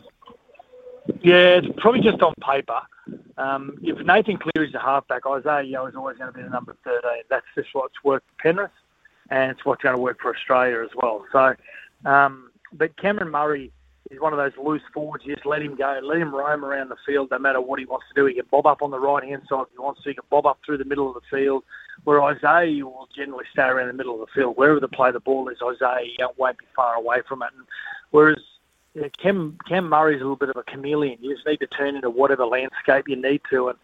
And it wouldn't surprise me if it plays out that way when the finals to the semi-finals and the final, if they get through to the final. But to be quite honest, it doesn't really make any difference, Ricardo, because they've all got different jersey numbers. So it doesn't matter where they line up on the team sheet. It's not really telling you where they're playing. So it's bloody confusing, isn't it? Oh, I can't stand it. I hate it. I watched that first game, and I couldn't understand why Valentine Holmes was a dummy half so much. So I realised it was Ben Hunt. So, it's a ridiculous system. We used to follow that system back in the 50s and 60s, where every tourist had a number, and you just played in that number. Doesn't matter what position you played. So I know I love tradition. I am a traditionalist, but there's just some things you need to leave in the past. And if you've got a touring number where you leave it on the jersey or the training shirt, whatever it may be, but if I'm Isaiah Yeo and I'm going to make my test debut in a World Cup in jersey number 24, I'm a little bit disappointed. So, but I've got to say, the game against Lebanon, they should get through that one, and that means they'll face the Kiwis. The Kiwis will get through the quarterfinals as well, and the Australians will face the Kiwis in the semi-final, and I think the winner comes out of that game. Yeah, I think so too, mate. Talking about that Kiwi squad, I scratched my head a little bit about Michael Maguire, some of his selections as well. Madge knows more about rugby league than I do, but for me, Sebastian Kris is probably the best centre he can call on, but we've got Britt Nakora and Isaac Le'u playing in the centres in this game. Yeah, it's a weird one, but, the coaches know what they're doing. I mean, they're discussing this at length. There's a reason, there's a method to the madness behind this. Maybe Sebastian Kris, he's going that well, which he has been, that he wants to hold him out till the semi-final. There's always that risk of losing some of your strike players, and Britt Nakora is a tremendous back rower. He'll play in the semi-final no matter what. But maybe Sebastian Kris is one of those players he may have a niggling injury. We just don't know what's going on behind closed doors. And but I've got to say the semi-final will be a great game. But the quarterfinal, the matchup that we're looking forward to is Sena Sipitau and also the Sipitau, the two war dancers from Samoa and Tonga in that quarterfinal. I mean, Samoa have been the underachievers in World Cups for a number of years now, and they should have made a change to their coaching and Matt Parrish many years ago. They didn't. You reap what you sow, and they've been really disappointing in a lot of World Cups. A lot of players have come back from their campaigns underdone, overweight, and complaints of not a real professional approach to their rugby league. So I hope that's not the case for NRL clubs when they get their players back. But Samoa can make a huge statement if they can knock off Tonga. But I think Tonga are they're just playing about third gear at the moment. Yeah, I mean, I was talking to somebody earlier from the TAB over here about this matchup, and I think Tonga probably have Samoa in the forwards, but Tonga have still got that problem. They haven't been able to find a couple of playmakers that can really make them tick, and Samoa do have that. I mean, that could be the difference. Yeah, exactly right. It comes down to the most boring facet of the game, which is the kicking game, and Tonga. That's one area that Tonga hasn't been able to really nail, as you said, Ricardo. So, but there are ways of doing it. It's not about length of your kicks. It's just about being strategic with your kicking. And if you can educate the two halves, young Katoa, about the strategic kicking, well, that can play a huge role. But Samoa, you can have the best halves in the world, but if you haven't got a forward pack that's willing to roll their sleeves up and do the hard yards and not think they're playing Harlem Globetrotter rugby league, you win the halves. There's no use having the best halves in the comp. So, there's a lot that goes on between the years with the Samoan team when they get into camp. For them, it's not about their ability. We all know they've got the ability to possibly win a World Cup, Samoa, but it's they're their products of their environment, unfortunately, a lot of those players. And they've got to try and break that cycle soon, Samoan Rugby League. Yeah, it's an interesting one. I mean, you mentioned Matt Parrish. I mean, we even heard, I think, after the first game of the tournament that Jeff Tuvey's part of the backroom staff, and there was apparently a bit of a groundswell that there was going to be a mutiny there and he was going to take over halfway through the tournament. Parrish was out. That hasn't happened, but man, there's a lot of leaks coming out of that dressing room, and they're obviously not happy with the setup. No, we've had former players that have tried to create like Tonga did, an invitational side that eventually overwhelms and takes over. And there's current players that are actually in that squad that have looked for change as well. Matty Johns and Andrew Johns and Sonny Bill Williams have said that they would coach a Samoan team for free. Matty Parrish has been the coach for a while. And what I do know, in his defence, Matty Parrish, he has, from all reports, invited and introduced some very crucial commercial partners to Samoan Rugby League, which they need. They need the funding. So it goes a long way when you've got a person that's not only coaching but also trying to find money to keep the program going. So he's done some very good things, but I think it's about time. If they don't beat Tonga, I think it's about time. I think Samoan Rugby League are at that stage now where they've got to make a change. What about the Poms? They were impressive against Samoa first game out, but as you said, we don't know how much Samoa were really playing in that game. They take on PNG now. How much of a test do you think Papua New Guinea can give them? I think this is the real smoky game. I think they're flying under the radar, England, a little bit. No one really rates them, but they're playing on home soil. I mean, they've got the home crowd behind them. They know all those traditional grounds that they're playing at as well. So I think they're a real smoky England. I think, if they'll play either a Tonga or Samoa in the finals, if they beat Papua New Guinea, and there's a chance they could beat either of those sides as well. I was really impressed. I don't think it was more. I think it was more. It was a little bit about Samoa not being psychologically ready for the game and thinking they were going to win that game against England early. But I've got to take my hat off to England. They were really good, really well prepared by Sean Wayne. He's a tough, old-fashioned coach. So, but Papua New Guinea, you've got to be willing to withstand a barrage for the first 20 minutes of the absolute physical brutality that they put you through. If you can get through that first 20 or 30 minutes, well, you should have enough experience to come over the top of them. If you get overwhelmed really early, the Papua New Guineans, they get excited, and when the Papua New Guinean players, the Kumuls, get excited, you're in for trouble.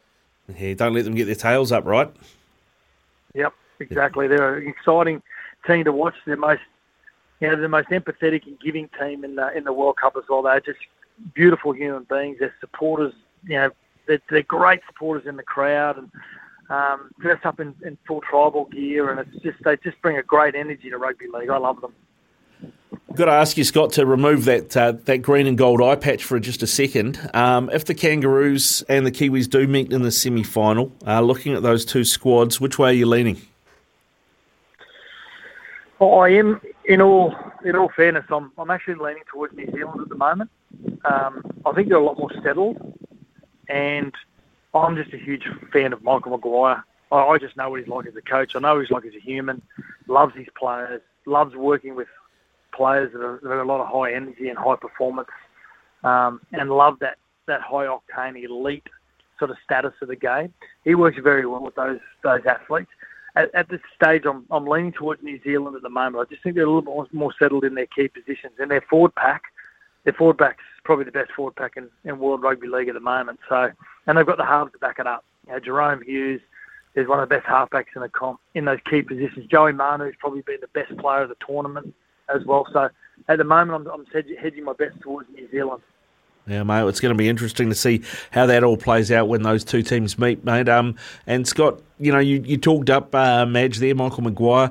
He is a very good coach, as we've seen. It didn't go his way at the Tigers. That, I think, said more about the back room at the Tigers and upstairs at the Tigers than it did about Madge. You expect him to land another NRL job before too long? Yeah, he's going back to Canberra as an assistant. Which I think is his role moving forward just for the next few years, and just not be so urgent in getting a head coaching role. He's doing a great job with New Zealand. Just do that.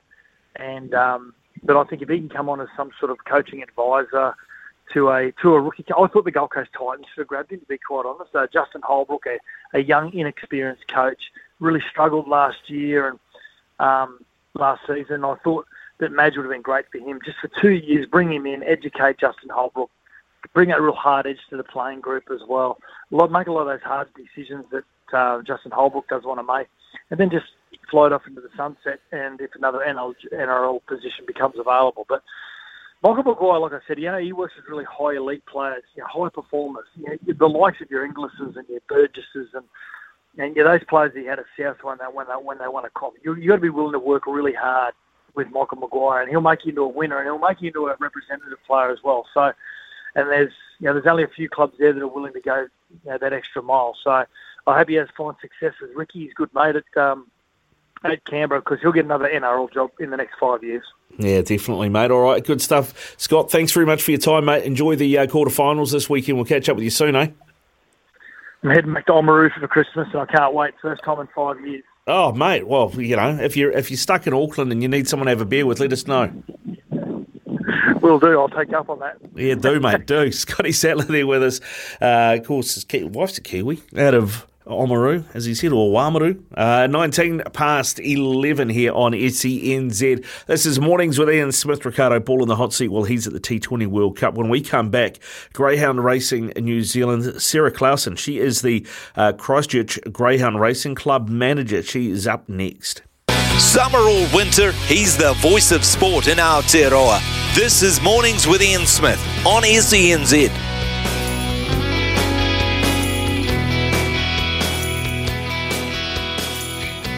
It's 11:24 here on SENZ. Ricardo in for Smithy, and he's, of course, at the T20 World Cup over in Oz. You can catch live coverage of our T20 World Cup match between the Black Caps and Ireland right here on SENZ. Daniel McCarty, Grant Elliott with the call from 4 o'clock this afternoon. Joining us now from Christchurch Greyhound Racing Club is Sarah Clausen. G'day, Sarah. How are you? Good, thanks. How are you? Yeah, good, mate. Good. Are you going to be watching the cricket this Arvo? Or are you going to be too busy tied up in the dogs? Oh, honestly, cricket bores me to death. Actually played it as a teenager in our school cricket team, but couldn't sit there and watch it. Sorry. No. What was your skill? Were you a bowler, or were you able to hit it out of the park? What was your go-to? I was usually a bowler, yeah. I mean, I could hit it if I could, but I definitely was a better bowler than batter. Yeah, all right. And did you give it a tweak, or were you all about pace? Oh, yeah, no, slower but more accurate was me. I mean, we weren't the best team in the world, but we all had a bit of fun. Oh, you just get a bit of the old Gav Larson dibbly-dobblies, put it on the spot. Yeah. Nice, Sarah. Hey, listen, we didn't get you on to talk cricket, although it's been a great cricket chat. We want to talk dogs with you because you are the new manager at the Christchurch Greyhound Racing Club. How's that been? Oh, I tell you what, it's been pretty full on. I entered probably at the most busiest time of the year. We had AGMs, awards, and now the New Zealand Cup organised. So it's been a pretty busy time, but I've been really enjoying it. Baptism of fire. Yeah. Yeah. Yeah. Now you got the you mentioned the New Zealand Cup. You got the New Zealand Cup on Thursday night, so 6 days away. How's that all looking? What can people expect on the night? Yeah, it's been really cool organising it. Obviously, having the semis and the heats of the stars on Thursday was really exciting. With No Keeper, I was actually just entering No Keeper's new record on our website, so that was pretty exciting to watch.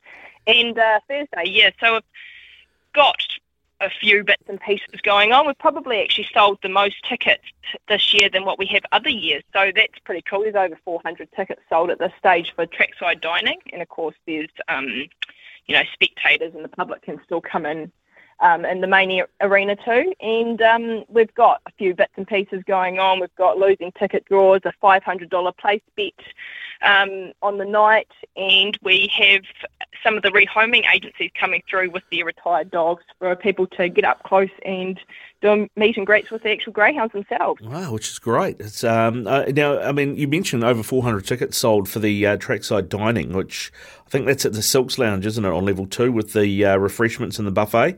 That's right. Have you got any more tickets available? There we had sort of confirmed with Addington our numbers, but we have actually spilled over to Blossom Lady Lounge as well. So there's probably room for a few more if I can negotiate with Addington to accept a few more bookings. Yeah, well, I'm sure they'll be happy. A full house is always a good house. In terms of, I know that you're a mum of two, and you've been in and around dogs with your husband Matt for a while, but what's it been like, I guess, from managing the household and managing two kids to managing, I'd imagine, a bunch of trainers is like managing a whole bunch of kids, is it? Is it like you just mum to a whole bunch more now? Is that how it works?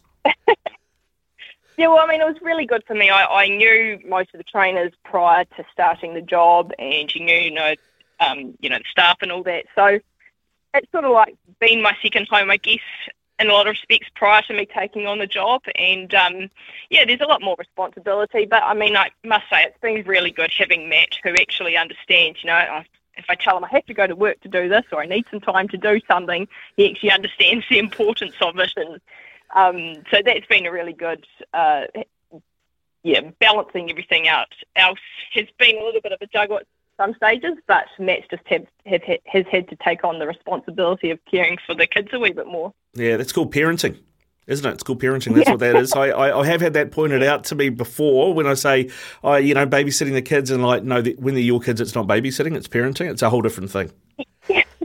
Yeah, no, Matt's been, with being in the Greyhounds, obviously Matt and I, prior to me taking on this job, I was at home and Matt was often at home with the kids anyway. So the kids have been pretty lucky in the fact that they've had both parents around for a lot of the time, bringing them up together. So it's been a small adjustment for the children, but they've eased into it pretty well, really. Well, that's good, mate. That's good. What's the biggest challenge you found taking on the managing role? The biggest challenge would probably be just making sure all the daily tasks are completed, and it's prioritising. There are important things that come up, at the moment, obviously doing the New Zealand Cup, so it's just juggling and making sure that you do the most important things first, and then still not letting the other things slip behind. Yeah, right. And Sarah, I've got to ask you before we go, what's your poison these days? If we're going to buy you a drink at the bar, what are you drinking? Oh, probably vodka, lime and soda. Vodka, lime and soda. There you go, people. If you're going to be at the New Zealand Cup next Thursday, you see Sarah, she's going to be running around like a mad thing, and you think she looks a bit parched. Vodka, lime and soda from the bar. Thanks very much. And go up and say thank you for her organising such a great event at Addington. Sarah, thank you very much for your time today, mate. Have a great weekend and best of luck next Thursday at the Christchurch Greyhound Racing Club, eh? Yeah, cheers. Thanks, you too. Cheers. Sarah Clausen there from Christchurch Greyhound Racing Club. We also have time to win a TAB $50 bonus bet because it is time for Stumped. You want to play Stumped? Give us a call now. 0800 150 811. 0800 150 811. We'll play Stumped right after the latest in news and sport with Aroha. Ian Smith's had a good match here. Stumped by Smithy. Ian Smith really is top class at his job. Yes, he is top class. So is Ricardo, though, to be fair, filling in greatly, quite admirably, as you are, sir. But I see how you go and stunt. $50 TAB bonus bet up for grabs today. Boom. He's rubbing his palms. He's getting ready. He's got the gloves there. First at the crease, though, Lammy from Palmy. Come in, mate. Oh, good morning, guys. How are you going? Yeah, good, mate. Yourself? Yeah, not too bad, mate. All right. Well, you know how the game is played, mate. I'll get you through the topics if I can find them. Yeah, it's always good to have topics. I know. I've been running all over the place, mate. Just trying to multitask like a madman. Lemmy. I mean, what are you going to watch this weekend in terms of sport? It's a massive, massive weekend. Yeah, I know. But I'm going to watch women's rugby, mate. I love watching the girls, and they're going to win 13 plus. Oh. I like that. Okay. It sounds like if you win, that might be where your bet money goes. All right. The topics today are the New Zealand Breakers, football, and rugby. Take your pick. Oh man. God. I'll go football. Oh, okay. Brave man, good luck. I know. taking on the man that hosts Phoenix Nation. Yep. Every Thursday, 3 p.m. here on SENZ. All right, first question. 2 people are tied for most goals in this year's Champions League with 7 apiece. Can you name one of those players? Oh, God. I know Ricardo will know this and probably knock me out because I really don't know. So, Mane? Sorry, can you say that again? Mane from Liverpool? I forgot his name, or whatever his name is, Mane or something. Sadio Mane, he's now over at Bayern Munich. One of the worst things I have ever seen done on a cricket field. Yeah, I just wanted to clarify there. Right, Ricardo? Erling Haaland? Yeah. Oh, that fella. Wow. One of the worst things I have ever seen. Oh, you stayed in it, Lemmy. You stayed in it. Yeah. Yeah. I was looking for either Mo Salah or Mbappe. Oh, I was going to say Mo Salah too. Oh, well, it doesn't matter. Anyway. All right, second question for you, mate. One team stands... Oh, no. Yes, one man. I should read the questions first, shouldn't I? One man stands above all in the A-League with 5 goals in this season. What team does he play for? Oh, God. Melbourne City? Just a couple of chips down the wicket, right in the slot, and away it goes. I love how sheepishly you said that. Oh, wow. Yeah, because you didn't ask who it was. You just said which team does the top scorer play for? Yeah, I know. That's why I was a little bit confused by the question there. Yeah. But, yes, Melbourne City, Jamie McLaren. Yeah, 5 goals going well. Of course, no doubt you had that, but Lemmy... He's captain of my fantasy team and my A-League fantasy team. Oh, there you go. But you're standing tall amongst Ricardo here, Lemmy, so good on you, mate. Last question, $50 TAB bonus bet up for grabs. In the EPL, one team sits below all on own goals this season with 3. How tragic. Name that team. Oh, God, I wouldn't have a clue. Well, I think Ricardo knows, so I'll go...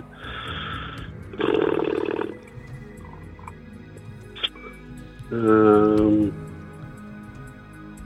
don't know. Just pick a team, mate. Stab in the dark. Okay. Sorry, Aston Villa. One of the worst things I have ever seen done on a cricket field. Yeah, Villa, not a bad guess. Yeah, that was actually... Because I don't know the answer. That was going to be my guess. Was Aston Villa. Oh, you probably get it now, Ricardo. Yeah, well, I mean, most own goals, I am going to go with, well, they're bottom of the league, so maybe it makes sense just to go with Nottingham Forest. One of the worst things I have ever seen done on a cricket field. Lemmy! Yes. The answer I was looking for, Brighton and Hove Albion. Ah, there you go. 3 own goals. I never would have guessed Brighton. Yeah, 8th place on the table, and they have the most own goals. Yeah, that's crazy. That's crazy. Oh, Ricardo. Well done, mate. Well done, Lemmy. That's the second time I've been in football too. It is. Yeah. I'm your bunny when it comes to football quizzes. Just a good fluke anyway, Ricardo. That's all, mate. That's all. So, are you going to put that $50 TAB bonus bet on the Ferns 13 plus on? Oh yeah, Ferns and faithful. I'll be faithful to the All Blacks 13 plus, mate. Oh, really? Oh, yeah. I just love the All Blacks, mate. Yeah, no, fair enough, Lemmy. Yeah. Fair enough. Well, mate, if those two come in, actually, let's have a quick check for you. I wonder what that bonus is up at, or that multi's up as. Wales. So you're going to go the All Blacks 13 plus. Yep. Yeah, and then you want to go. Where's the Women's Rugby World Cup here? Let me get that lined up for you. Because I'd be interested to see what this pays, actually. Because, I mean, to be fair, I probably wouldn't put this bet on, but you seem confident. So, New Zealand 13 plus, All Blacks 13 plus, pays $4.94. So, if you put 50 on that, what does that come to? 50 on that returns $247. Oh, magic. Awesome. Lammy, you're laughing, mate. Love it. Go, have a great weekend, brother. Oh, same to you guys. Thank you very much. Cheers. Another satisfied customer on Stumped, Logan. That's a great New Zealander right there. Yeah. Gotta love old Lammy. I hope he has a great weekend. It is 21 away from midday. When we come back, Michael Guerin joins us. We're going to talk some harness racing. We'll talk the mail run. Might even talk a bit of thoroughbred with him as well. 16 away from midday here on SENZ. It is Mornings with Ian Smith. Ricardo Ball in for him while he's away at the T20 World Cup. Live the dream. Get involved in harness racing today. NZ Harness Racing. Visit hrnz.co.nz. The host of Trots Talk and the Mail Run, Michael Guerin, joins us. G'day, Michael. How are you? Ricardo, I'm bouncing, brother. I am feeling good because it's crossover weekend, and almost of all weekends of the year for racing fans, this is almost the best. I'll tell you why. Because obviously we have the Melbourne Cup Carnival, which has been going on, and it's been great fun, and it goes to Saturday. So Saturday it ends with Champions Day tomorrow, but crossing over, we also start Cup Week in Christchurch. So we have 2 Cup Weeks going at the same time. Now, Cup Week in Christchurch has the harness, the gallops, and the greyhounds. And we have this massive thing in Melbourne, and then it dovetails and we kick off into another one. So a couple of times in the past, Ricardo, I've actually been to both. I've done Melbourne, and then I've done Christchurch, and literally by the end of it, you're so dehydrated, you look like a potato chip. But it's great fun, as you know. The big carnivals are massive. And with the harness racing side of things, the big dance, the biggest of them all, is IRT New Zealand Cup Day on Tuesday. Now, the last 2 years, it's been just okay, not really cool because of COVID. This year, the Australian horses are back.